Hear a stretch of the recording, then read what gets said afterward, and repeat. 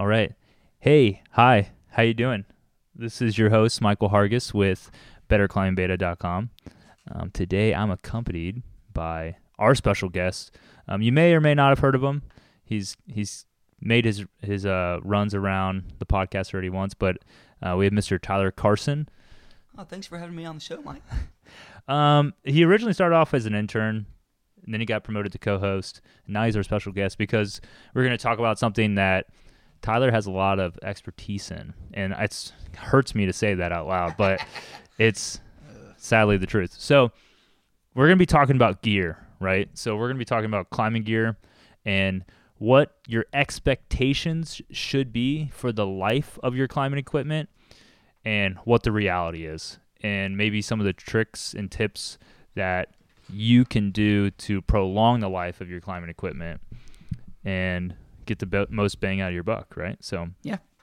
But first things first, I want to give a shout out to a company that reached out to us and just said, hey, we'd love to have you guys give us a little bit of publicity on the podcast. And they have a pretty good message, and their message is we produce a lot of waste by constantly buying new climbing shoes, and their mission is to resole climbing shoes. So you may or may not know, you can simply get a climbing shoe resoled, meaning that they will replace all that rubber that you maybe have already worn a hole into or are on the verge of wearing a hole into. You just simply mail it out to them. They'll put a new slab of rubber on it, and then they'll send it back to you. And that company is Vanderwall Climbing out of California. So we just want to thank those guys for reaching out to us and keeping us informed and about kind of what we do as climbers and our impact on the environment. So, and they got cool, chalk bags. And they do some other cool handmade stuff. So. Yeah, so they don't just do resoling. They do, just like Tyler said, they do hangboards and chalk bags. So just want to give a big shout out to those guys. So first things first, right? We'll keep running with the whole shoe idea. I'm gonna go buy my first climbing shoe, or I've bought shoes in the past. Give me an idea of what is the expectation of a climber's idea of a life of a climbing shoe. Well, it's funny you and the reality of it. We always talk about climbing is, I think, become this sport where it's got a high upfront cost, but once you got the gear, you're good to go. Which, for a lot of reasons, I would say is just not true anymore. Shoes in particular. They wear out eventually, right? I mean, you're using them. Any shoe you get's not going to last forever.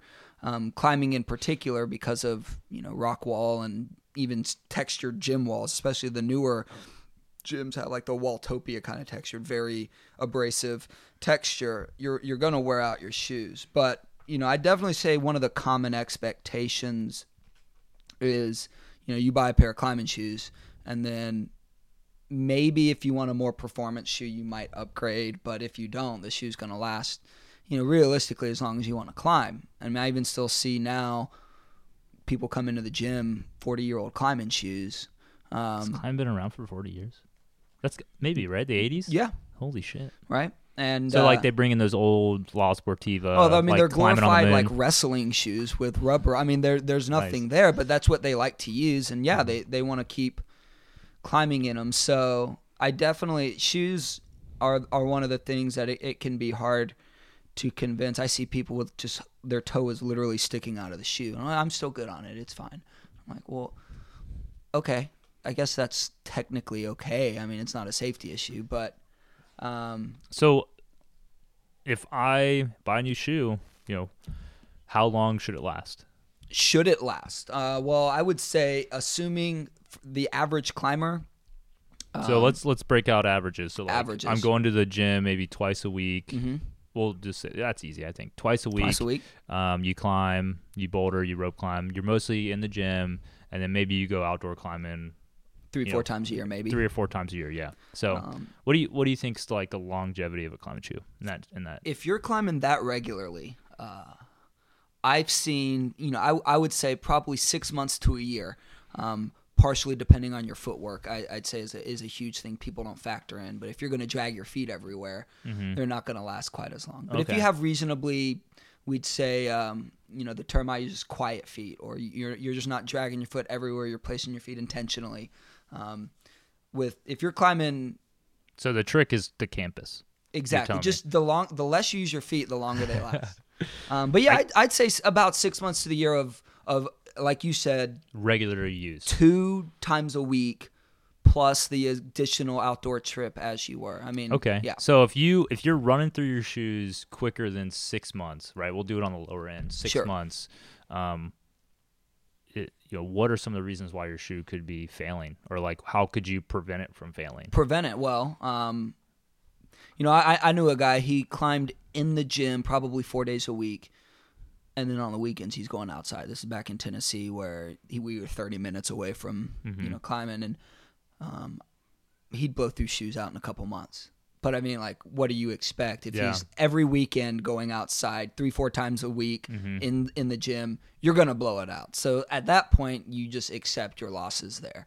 But that being said, that's why it's kind of like tires, right? So Yeah. like they rate your tires by mileage. Exactly. So yeah, man. Not with how long you've had it. Exactly. So a trucker, I mean, so that's really the issue here. We're trying to measure something in time when really it's like use. In use. Exactly. Yeah, So, and that's actually a perfect example, because mileage in particular, I like that, because you're climbing steep sport, whatever, you're climbing 50 feet at a time yeah. versus if you're bouldering in a gym exclusively, that's going to completely change. I mean, even if you're climbing what you would say is the same amount of, hours, going outside, putting miles and miles on rock versus plywood, gym walls, bouldering only, you're not putting the same mileage. Yeah. Even though you're climbing the same amount of time. Exactly.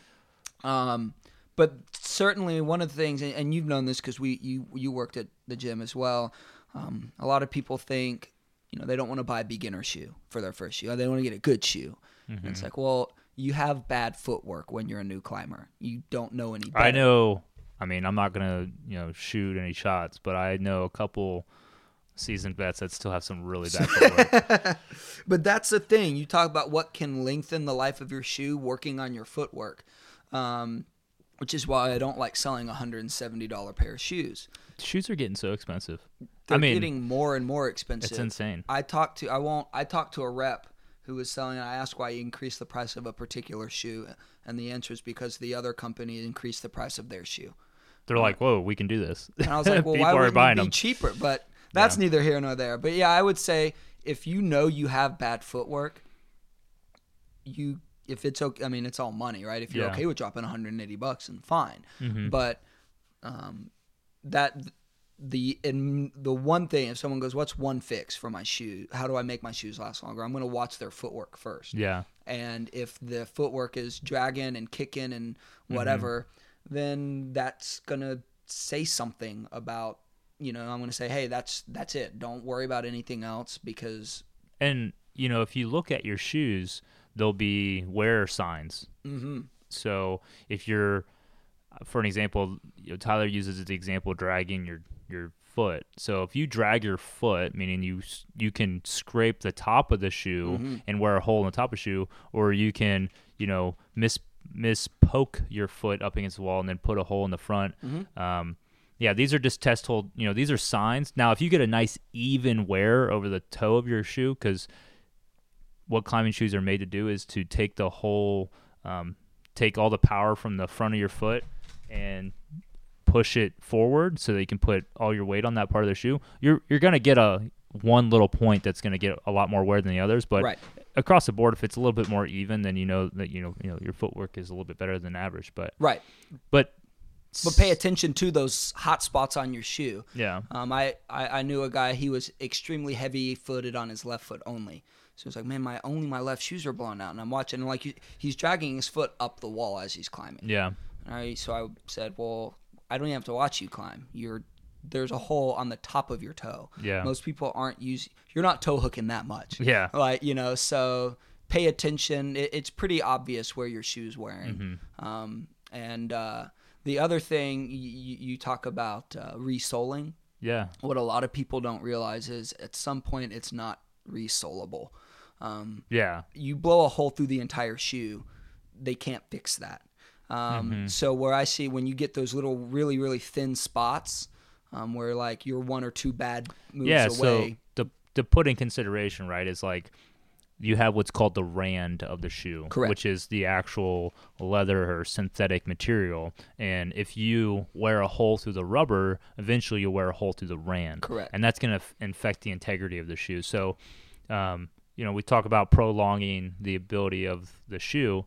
Well, once you make that initial investment, you can get that shoe resold. The best time to get that shoe resold is almost instantly you notice a hole with right. the rubber. If you see, I mean, most rubber's black. You're getting some other colors now, Sure. but like if your rubber's black, your shoe's blue. The second you see a hint of blue, stop, because you're one bad foot move away from blowing through the rand. And that's actually more expensive too, I think, to get resold. So what most, Yosemite Bum is the company Evolve owns. Rock and Resole is a very popular one. This Vanderwall, they all do the same kind of thing. I will say a couple things is Rock and Resole has a pretty big turnaround. I mean, they take a long time. I've heard a lot of people talk, 4 weeks at least, and it's they're out in Colorado. Yeah, they position themselves very strategically.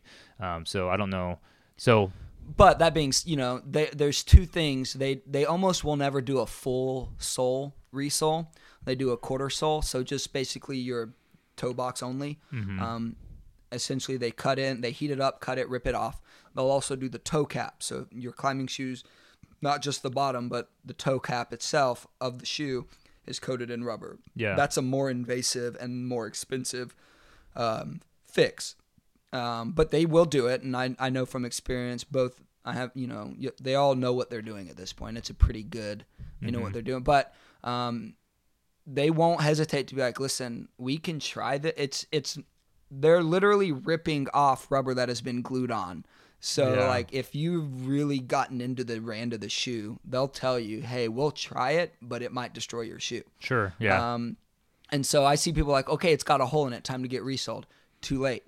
If I actually tell people, like, and you can really feel it, if you can feel the top of the shoe and the sole where they meet in the rand, if you can feel the two pieces by pushing against the rubber, you're getting real close. Yeah, and so, definitely. Well, that's one thing too, is like as you keep climbing in your shoe becomes more and more sensitive. Exactly. So now the other thing, before we move past shoes, I do like to say that rubber breaks down. And so, I've had people that climbed a little bit and then they don't climb for 20 years and they come back. I only used the shoe a couple times and now it's falling apart. Yes, dry rot. Like rubber doesn't last forever. And you'll see it gets it's like tires. Exactly. You get that shiny, like it brittle texture to it. It's less sticky. Exactly. And it's gonna wear out. Another thing to keep in mind, I will say this, weight matters. Heavier people are gonna wear out shoes faster than lighter people. I'm kind of a heavier person. I go through shoes kind of quick, right? But I also climb a lot. But I'm also kind of heavy, so that's just kind of the nature of the game. I'm just gonna go with I put more miles on my shoes. Exactly. Yeah, you're not the heaviest you've ever been. But on top of that, the stickiness of the rubber. There are rubbers that are stiffer than essentially it's all the same rubber. It's how long you heat treat it for. If it's been treated longer, it becomes less sticky but more durable. It'll last longer. Yeah. The softer rubbers will grit better but wear out faster. So if you do notice, some of the famous long-lasting rubbers, 510's Stealth C4 rubber is notorious for having a good life on it. Evolve on their like less hyper-aggressive shoes have a pretty stiff rubber. Some of the gym non-coating rubber that they put on rental shoes completely sacrifices stickiness altogether so that it'll last longer. Sure. But I have had people like, I'm blowing through shoes no matter what I do. Well, then stop getting really soft, sensitive, or thin even. You go to Rock and Resole, you have the option of getting, instead of a 4mm resole, a 5mm resole. Just thicker, and it'll last longer because of that. So as far as, like I said, I mean, I have my gym shoes. I don't climb in a gym 4 days a week. My gym shoes have lasted probably 3 years. Nice. But when I was in high school, climbing outside once a week in a gym 3 days a week, I'd be lucky to get a full year out of my shoes. So Yeah. again, it's one of those, your reality. I'd say just understand that that's the most expensive part of climbing for most people. That's what you're replacing the most often, or resoling the most On a more regular basis. Exactly. Definitely. Yeah. So I guess moving forward, the idea is like your shoes in a perfect world should last somewhere between 6 months to 1 year, but to keep in consideration, it's not necessarily about the time, but it's about the use. How long you doing it? When you think about, wow, these shoes aren't lasting long enough, it's just, okay, well, let's revisit. Well, I took a 2-week long trip in Thailand, and then I did, I had a friend who every climbed weekend. at Waco Tanks in the heat of the summer. He slipped his foot once off and scraped down, and it just, it was so hot. The rock was so hot. It literally melted. Like the rubber was almost melted, and it just tore off. Well, yeah, and one thing I will say is, I probably climb more outside than I do in the gym. Oh, definitely. And that's part of the reason why I'm so weak and not a very good rock climber. But it's, sandstone, limestone, all the stones, they tear your shoes up 100 times more than the rock, the plastic in the gym, or, even those textured walls in the gym. Sandstone doesn't get layers of rubber just built up on it. Those climbing holds at your favorite gym, they're black, not because of dirt, but because that's rubber that is just caked on there. Definitely. So, but yeah, the idea, right, is just keep an idea of what the length or the utilization of your shoe, how long you've been using it, how much you've been doing with it. And then if you feel like your shoe's running low, go get it resoled. And maybe buy a less expensive, lower end shoe that you can just climb in the meanwhile. While you're waiting for your more performance shoe to come back. I have a lot of people that they have their performance shoe and their, put around the gym and just have fun shoe. If you're just putting high miles in, but you're not looking for your project, have a cheap shoe that you can tear up and it's fine. But I do like your analogy to the car, because if you want to put it this way, you buy a car, how often do you replace the tires versus replace the engine? The tires are going to be replaced a lot more often. So, and that and they're cheaper too. So. They're a hell of a lot cheaper. Cheaper. Right. So, and again, everything's got a life expectancy, and we're all going to have different life expectancies. So, but moving forward, the next one is going to be harnesses. So, for some people, maybe they feel like they go through harnesses a lot. Maybe they don't go through harnesses at all. How long am I allowed to have a harness? What's my expectations? What's the reality of it? So this is where, unfortunately, the expectation is the harness never goes bad. It's good forever. You buy a harness, you're good. That is, in my 6-7 years of working in the industry, that is almost the prevailing thought process. Particularly with not the people that are at, the Red every other weekend abusing their gear, but just the people that they climb recreationally. That is definitely the prevailing expectation. When we talk about safety gear, especially the synthetic side of things, so harnesses, ropes, that kind of thing, there is an industry, there is data that the industry has done. And so the shelf life of synthetic material is 10 years what. Now, some brands will shorten that to about 7. Because they want you to buy more gear. Well, they want you to buy gear, and they're also safeguarding their asses, right? They're going to say, of course they were, It's just a safer thing to say 7 years. But 10 years is what most of the data is suggesting, and that's when it's made, not when you bought it, which is a hard thing to... I bought the harness 3 years ago. Well, it's a 20-year-old harness, so where did you buy that you shouldn't have bought from that person? Yeah. But synthetic material does break down without use. So the maximum lifespan of a harness is 10 years. And I've got story after story of... And is that just with use or no use? No use right? at all. Okay. That's shelf life. So it's just been wrapped in a exactly plastic bag away from sun. And that's the other huge thing is storing.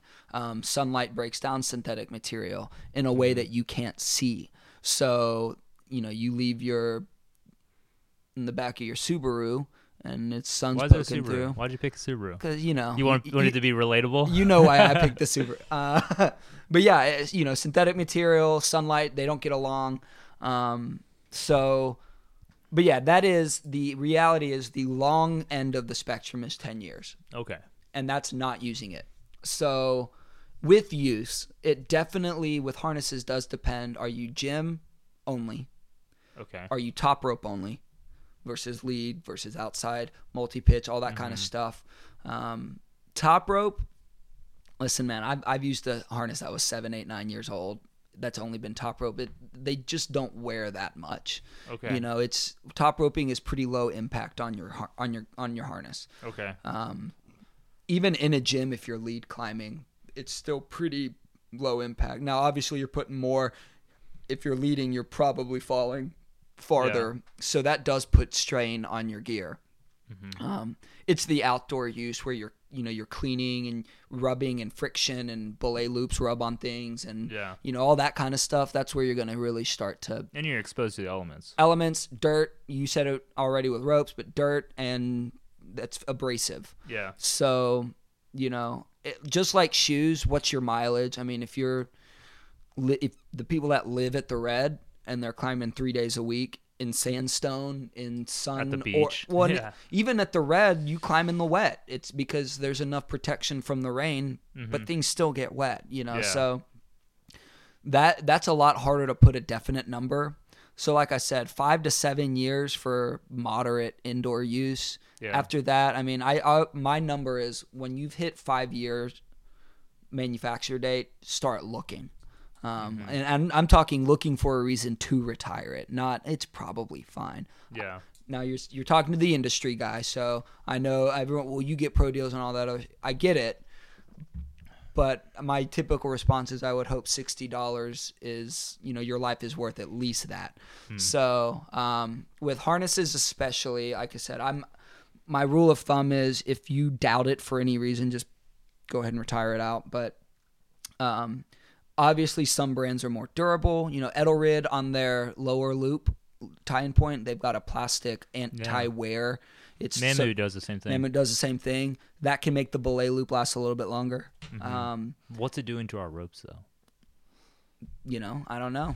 I guess it could be leaving plastic residue, but that's your tie-in point. I would say you're probably not just like, speeding rope through that tie-in Well, point. I mean, like, as you fall, right, your two tie-in points cinch down. So we don't, that's a good point. But, so, I mean, you're making a lot of sense to me. If you are going to have signs of wear in your harness that are going to be dangerous, it's going to be at your belay loop and it's going to be at your tie-in points.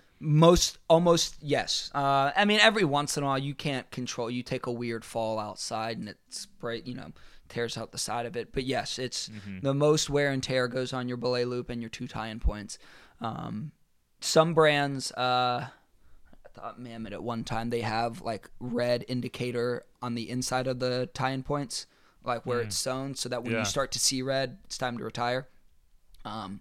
I would say your tie-in points, in my experience, wear out faster than your belay loop because your belay loop's rubbing on the tie-in points. Yeah. Well, that's another thing people don't think about. Yeah. Exactly. And now, auto belays getting more popular in these gyms, you clip into that belay loop, not your two tie-in points, because it's metal, which puts more wear and tear, on things. So, but then again, like I said, if you're falling on top rope, you're not putting a lot of force.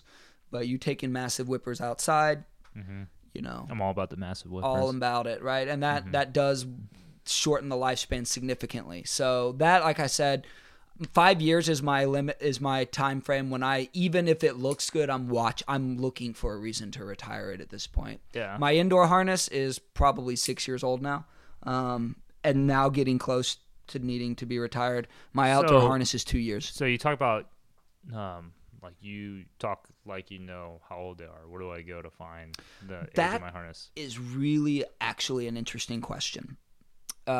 Each brand is different. And up until recently, there hasn't been a rule that you need to display the date. Black Diamond puts a manufacturer in the serial code, the serial number on your harness. It has the manufacturer year and month on it. Petzl has a date of manufacture. Now, most people, we're going to start to see date of manufacturers being put on that because gyms are now. If you're following Climbing Wall Association code, You have to look at date. Mm-hmm.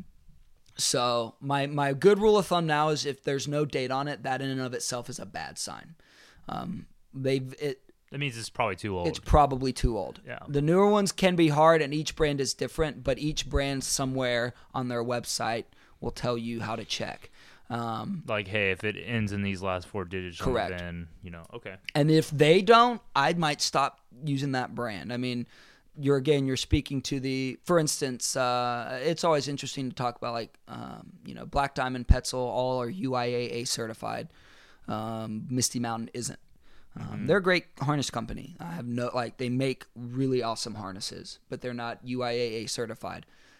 Some people care about that and some people don't. Yeah. But for my rule of thumb is if you doubt it, we might not get sponsored by Misty Mountain now. You're like throwing shade on Misty Mountain, kind of. Well, I mean, they don't sell in the European Union. They don't have to be UIAA certified. Okay, guess it makes sense. I knew that. But I know people that care about certifications. I mean, it's like you get your degree from school. You go and apply. Some people are like, well, you have a degree, you don't. Without thinking, I'm gonna just go with a person with a degree. Some people have that same opinion on safety gear, like that certification. That doesn't mean that it's necessarily less safe. It does mean that I don't have a number telling me that it is. You know what I'm saying? Sure. People like to be told. Right. Things. Oh, it's good. You're fine. But I only bring that up because with safety gear, when people go, well, when should I retire it?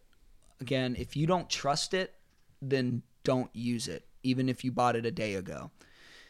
Some people, you shouldn't trust it as much as you do. We all know those people. Well, I had a woman show up at the gym. Her harness was 16 years old. Okay. We knew it because I could go in, and she was like, I've only used it 3 times. It's fine. It's practically brand new. And we said, sorry, you can't. Sounds like a used car salesman. Right, it's practically brand new. It's still got the used car smell, the new car smell. I don't want a used car. Yeah, what's that? But, we said, listen, it's not the use, it's the age. And we said, here, you can use a rental for free. Now, our rental harnesses are more worn because they're rental harnesses. You go, you can't tell me that's safer. And I said, well, I can because it's still industry code. Yeah. And she's just so upset about it. And I was like, it's not a personal, I'm not trying to be mean. It's synthetic material breaks down. That's science now. And so. And you're a business and you have certain obligations. Right. Go outside. I don't care what you do outside. Yeah. But if that fails here, we're liable because it's not industry code. Yeah. And so. You let it slip through the cracks. Exactly. But like I said, there's no reason not to replace, shoes, fine, who cares? But if it's keeping your life in check, my recommendation is follow industry code.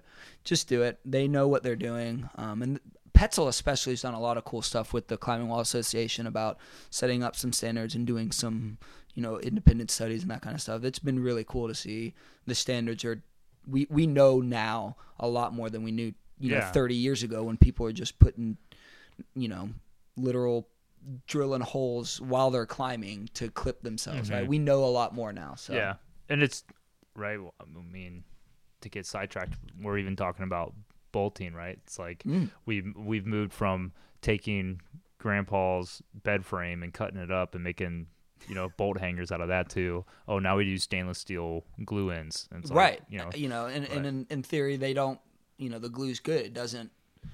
Necessarily, in theory, we don't know now. No, that's why you trad climb, kids. But so harnesses kind of make up, like you talked about, ropes and nylon and webbing and all that stuff and slings. So your slings should have a date on them. They should tell you when they're manufactured. Correct.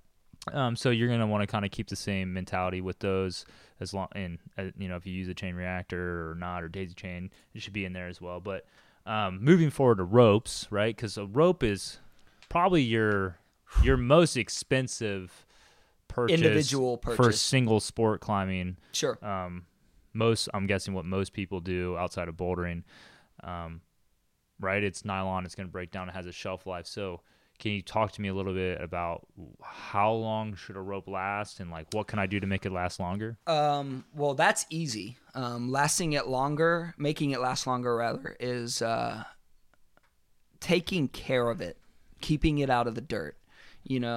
how long a rope should last, just like everything else, does depend on what you're doing to it. Well, I just throw mine in a battery acid parking lot. Then great, you're going to get about 1 day out of it. But no, you're going out. My gym rope, I've almost never retired from wear and tear, other than it's lost its elasticity. Okay. What I mean It's by gotten that, stiffer? well, dynamic ropes stop stretching at some point. The more you Okay. fall and load on it, I don't fall. then you're better than me. I take I a take- lot. yeah, I I guess just I just take. But so It means I'm worse than you, I guess. yeah, we'll say that. You're definitely, anyways. I'd say you're in a gym. There's not rough surfaces it's rubbing against. It's all pretty straightforward. Yeah, the You're- sheath is going to be fine. You're not taking massive falls on it. Your last bolt was 3 feet below you, that kind of stuff. Like I said, it's realistically it's lost it doesn't stretch anymore. And I don't want to fall on a rope that doesn't stretch. Yeah.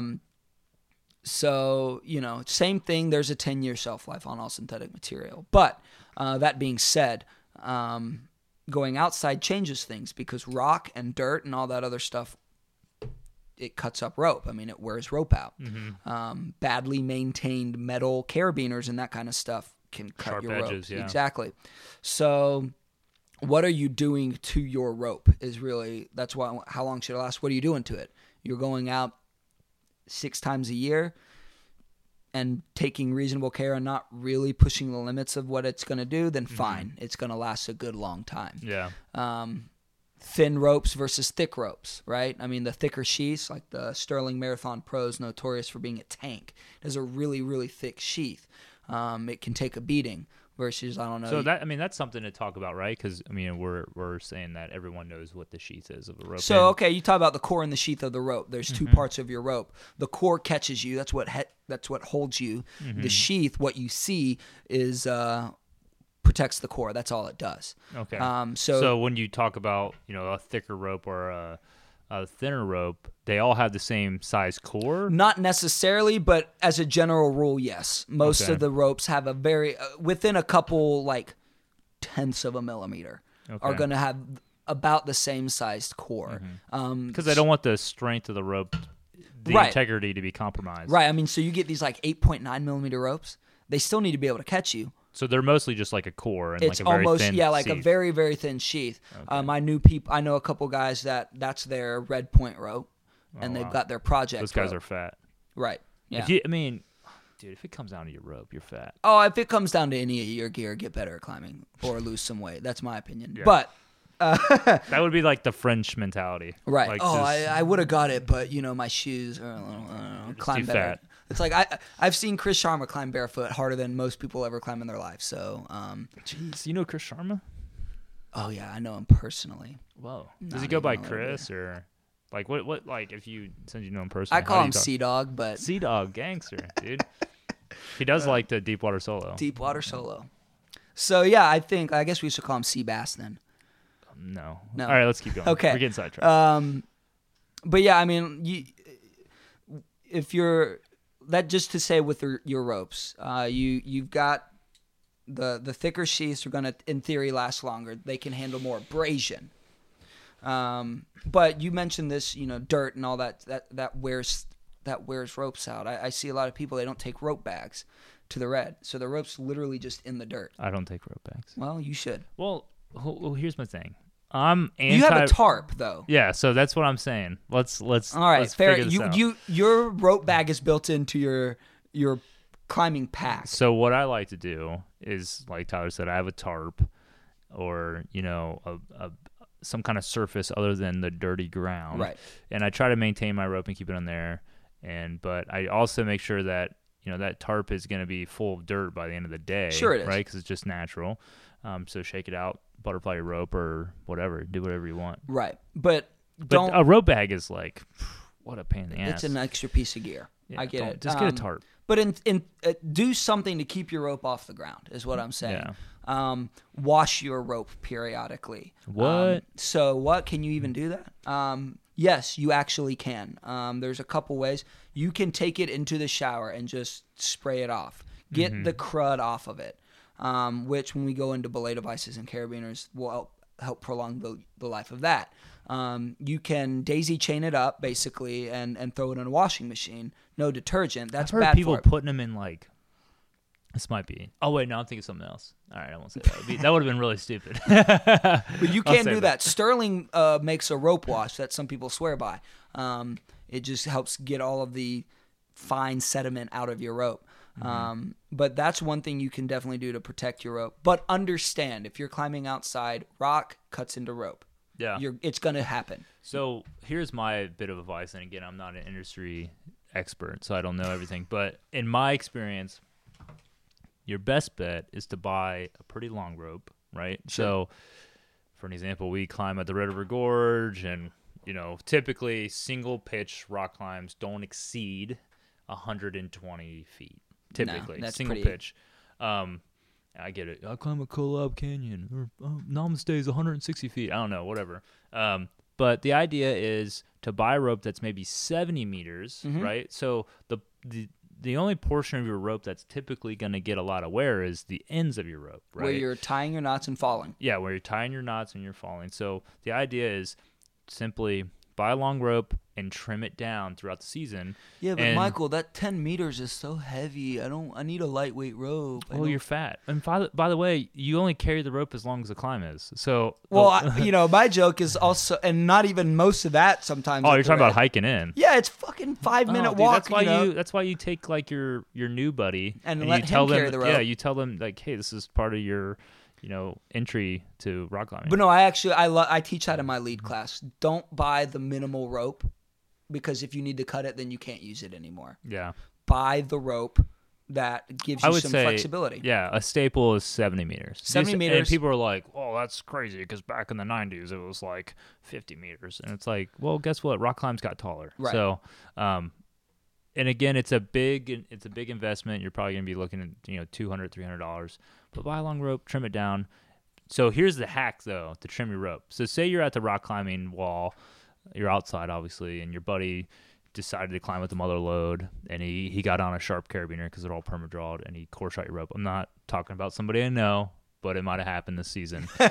Thanks for core shot my rope, bud. So he comes down. You come down, and you're like, man, we sawed through the sheath, and now the core's messed up. So the idea is what you should do is have a buddy hold your rope nice and tight from where the core shot is. So you're going to work down the rope to where the sheath is in good shape. Take a piece of tape and tightly wrap that section of the rope as much as you can, meaning that having your partner just pull the rope as taut as possible. And then you're going to take a knife, a pocket knife. Just ask. Somebody will have one, believe it or not. If you want, you can get a lighter or whatever and heat it up, but that'd be weird. But find like a hard surface, like a rock, and just push it up against the edge of the rock and saw through that rope right in between, right in the middle of where you've taped it. And you should be good to go to climb on it for the rest of the day without any of the ends fraying and the core kind of separating and you getting more dirt inside your rope. Now, some people at that point will use a lighter and like fuse the ends back together just to help fix that. Yeah. But I'm saying you're on the fly. You're on the fly. At least you can keep climbing on it. Yeah. Now, another thing I like to point out, I don't know if you remember, we were at the Red, and Shadi over here is climbing with her boyfriend and teaching him how to belay her while she's climbing. I don't know if you remember. Oh, that. yeah. She asked us to check her rope, and we got this is a like good 10 story. feet in. And Of her rope, yeah. Of her rope. We start, sure, whatever. Got 10 feet in, and the core's just not intact anymore. Like, it's completely separated inside. The sheath's in still good shape. Oh, yeah. So, like, one way to check the integrity of the core of the rope is to, take a pinch of the rope. Yeah. And if it completely collapses on itself, then that's not good. Yeah, that's usually a pretty big indicator that the core is and lost she was its climbing integrity. on this rope. Yeah. And we're like, oh my gosh, don't do this. So how do you solve that? Climb on both ends of your rope. Flip that we rope. We got halfway through the rope, and the other end was still shiny. Yeah. She had literally never climbed on the other end of her rope and didn't know it. She just had a big IKEA bag and just fucking shoved the rope in and only climbed on one end. So that's actually not a... You know what? You know how like you're kind of banging up this chick about doing that? I like the IKEA bag. No, the IKEA bag's fine. But think of this. You should only climb on one end of your rope because then you just literally saw down one end of your rope, and then she's got this whole other end of her rope that's like perfectly new. I mean, yeah, but I mean, other than your middle marker, if your rope comes with a middle marker, then sure, you want your middle marker to be somewhat in the middle, but tie a knot at the end of your rope. Right. But regardless, I kind of like the idea of climbing only well, on one you side. can do that. I think it's dumb because you're gonna at You're some just point, increasing the wear on one side. Right, And and you're going to go through it quicker or something. and then that half of the rope's gonna get real stretched out and worn out, and then And what? then you cut it, and then you still have so instead of doing, like I'm saying, if you flip your rope, typically you'll run through 3 meters on Sure. each end. Boom, you've lost, where if you only climb on one end, you're just cutting down that one end. Right. It's the same amount of distance. right. So she's not necessarily not wrong. necessarily. She was climbing on a rope that was no longer, the core was just non-existent. So that was the wrong thing. But yes, like I said, and with everything else, my recommendation, especially if you're a heavy outdoor climber, is while you're coiling it up at the end of the day or whatever you do, just give it a quick check with your, flake it out, whatever you're doing, give it a quick squeeze all the way through. Look for inconsistencies. Yeah. Minimal wear and tear on the sheath isn't a big deal. Yeah, if it gets fuzzy like that, there's The a story sheath behind only that. exists to keep the core. I don't know if you remember the story or not, but Oh, when I I was climbing at the gym, the indoor gym, somebody saw I was climbing on a rope, and they were like, "Oh, that's not a safe rope," just because the sheath was fuzzy. The sheath was fuzzy, and then literally they told the general manager of the gym, like, "Hey, Michael is climbing on an unsafe rope. Someone needs to," they flagged my account, like, "Hey, this guy's sketchy." Yeah, don't let him fucking do it. Yeah, don't let him come in here and lead climb. So I come in the next day, and the general manager's there, and she's like, "Hey, I'm gonna need you to get your rope out and show me, if it's safe or not." I'm like, "Okay," and I pull it out, and I flake it. I'm like, "Hey, everything's fine." And she's like, "Well, you see all this wear on the end, your sheath." Pretty much what I had done, right, is taken an outdoor rope And made it. into a gym rope because I had beat the shit out of it for 3 seasons, and turned a 70-meter rope into a 30-meter rope because our walls Sure. are short. So yeah, it had a little bit of fuzzy on it, but again, she was like, "Hey, that's not necessarily unsafe. That just means your rope's a little fuzzy, and that Just happens." keep an eye right? on it, whatever. Yeah, but I thought that was fun. Yeah, I mean, and again, it's fair to say, I don't like this rope. I'm not going to climb on it anymore. Great. That's your gear. But yeah, wear and tear on the sheath is not indicative of any sort of danger being presented necessarily. I mean, if you can see the core, like you said, you can see the core through the sheath, that's not great anymore. You need to address that. But so how long should I get to use my rope? When should I be So you personally, as often as you climb outside, that 3 season kind of thing, so 3 seasons means fall, spring, fall. Right. I would say if you're climbing as much as you do, I mean, every other weekend, and that's you don't get down as much as you want. Yeah. Right. I'd say that 3 seasons is where you should start keeping an eye on things. And again, that's I've been trimming it down. outdoor climbing. You've been trimming it, all that stuff. You're keeping an eye on that. Someone who is a gym rat 3 times a year gets to go outside. I'm looking at averaging out maybe 3, 4, 5 years. Again, 10 years is the absolute limit. If you're, my parents bought me a rope. I went away to college, never used it. 10 years later, you should look at it. Yep. By the way, it's 10 years from that rope now, so your boy's retiring it. Yeah. But no, that would be how long you can expect to use that. Sweet. So, what about metal units? So or aluminum, carabiners, belay devices. There's no shelf life. I guess cool. there is. It's just so long. One thing we should have said is your dog bones. Dog bones are part of the webbing rope. Part of webbing, slings, all of that. Same shelf life. Those dog bones, just like your rope, if you dog bones being on your quick draws, the webbing that connects the 2 carabiners. Mm-hmm. If they wear and rub up on rock a lot, they're not going to last that long. But that's purely. I've used quick draws for years and years, and then I've used some everything I climb is permadrawed, right? Well, and you just with quick draws, you take one weird whip or it rubs up on, it's done. I've climbed with people. Hey, look at my brand new Spirit draws. They're $20 a piece, and then those are cheap. Dude, Spirits are way more than $20 a piece, aren't they? Spirit 12 centimeters are $21. Oh, okay. But you know, I don't know what I'm talking about then. you take one bad fall on it, rubs up on a ledge, boom, you got to retire it, you know. Yeah. But that's just one of those things. At the Reds, a lot of things are so steep that they're not rubbing up on rock as much versus like sharp granite or something like that on a vert wall that it's going to be hitting those ledges. Yeah. But anyways, same thing though, any synthetic gear. But metal, carabiners and the like, there's not an effective shelf life. That is purely wear and tear. So rope, believe it or not, will wear out metal faster than the metal will wear out the rope. So your quick draws, your belay devices, everything else like that, you will see. Well, I mean, to say that is because you have one singular surface that is being rubbed in the metal where like the rope is the entire. Correct. Right. Oh yeah. I mean, correct. Right. I mean, that's obviously I'm factoring out like sharp things cutting into your rope. But yes, your carabiner. And it's the friction, right? Breaking down. Yeah, exactly. Okay. And that's gonna wear it out. But another thing, a dirtier rope will break down carabiners really quicker. fast. Yep. I mean, you got to think all these canyons and bluffs that we climb on were carved by rivers carrying sediment, cutting into that rock. Right. It does the same thing to your metal. But what about glaciers? Yeah, same thing. I guess it's all water, right? Sediment will carve a lot faster. That being said, first bolt carabiners are going to receive a lot of that when you're climbing the belayer, can't go anywhere. So that first bolt will receive the most of the friction from the rope.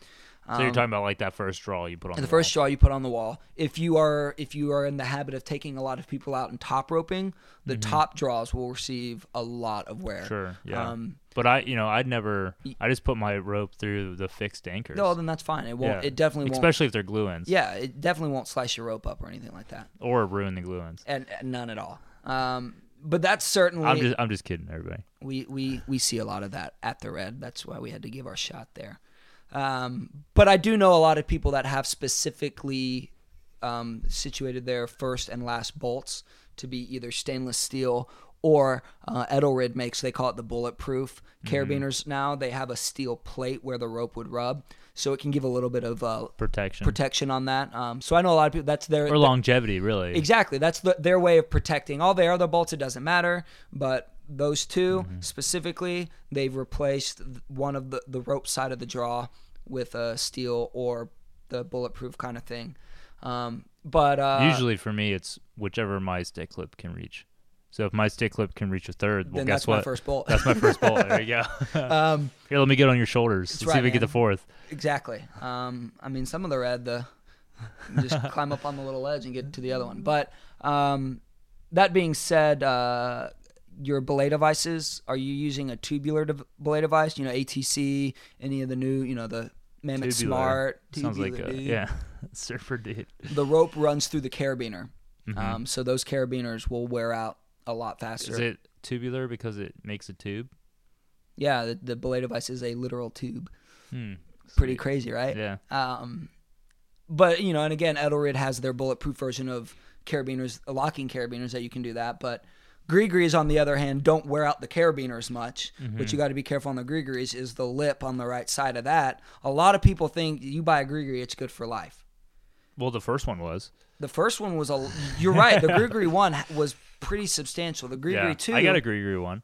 Yeah, I do too. It's still kicking. Piece of history, right? Yeah, your Grigri 2s, though, they wear out and they create ridges. And I've seen ropes cut because there was a really sharp ridge that they just weren't looking at. The Grigri Plus fixed that. They put a stainless steel wear plate inside of it. It didn't fix that. It just prolonged it. It prolonged it, right. Yeah. But needless to say, again, ropes and metal, they're going to...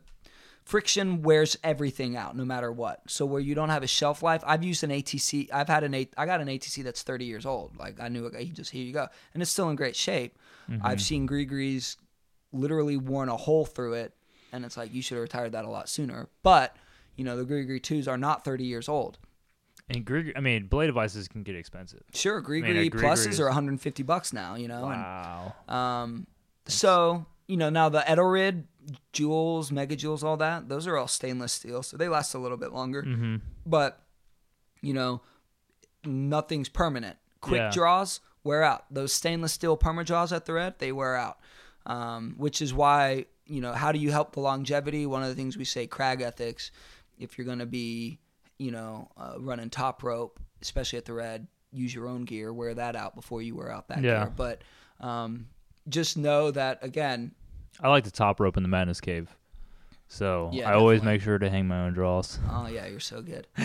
But and we've talked about this. I know you've done this. If let's say one of your carabiners is really worn out, you don't have to replace the whole quick draw. Yeah. You can get a non-locking beaner and swap it in. Every company that sells quick draws sells the individual carabiner part of that quick draw as well as the dog bone itself. So you've got your quick draws are in good shape, buy a new dog bone. You know, yeah, one thing you should talk about about carabiners is why is one carabiner rigid and then why is one kind of floppy? It flops through. So that's if you buy a carabiner, the two main types of carabiners on quick draws are either wire gate or key lock is what we call. It's a straight gate or bent gate, but it's got like a gap in it that fits around the tip of your carabiner. So the wall and rope side of your carabiners are two different. Most brands will do they'll sometimes be different colors, but the stiff end of the dog bone is typically for your rope side of your quick draw. That it's easier to get the rope clipped in versus the looser end is for the wall. That's just, they don't need it. You don't always want it to be super rigid because depending on the angle, the line of your bolts, you might want a little bit of flexibility there, but you don't want to have to finagle an entire quick draw flopping inside the dog bone just to clip your rope in. So the stiff end will be for your rope and the loose end will be for your wall. Just like if you have key lock carabiners like the one you're holding right now, the bent gate is easier to clip a rope through. The stiff gate is easier to clip through a bolt. So for an example, I had a buddy who really loves Petzl Spirits, and he really loves the little rubber thing at the base. And he's like, "Hey man, why doesn't everybody have a rubber one at the bottom?" Because he doesn't like when when that top carabiner flips over or it's upside down. And so he ended up replacing and putting those rubber housings on the wall side. On the wall side. And what was happening is it would get lodged, so it wouldn't have the flexibility of movement, and it would actually get lodged up against stuff and leave the gate and open that gate. So the reason why your carabiner, you want it to flop around. You want it to be able to flop around so it doesn't accidentally open the gate. Correct. Now Petzl does and Edelrid both. They do the rubber outside to fix it, which is really useful because those are easy. You can replace just that even. Yeah. Black Diamond has a rubber inside of the dog bone that they sew into it that keeps it rigid.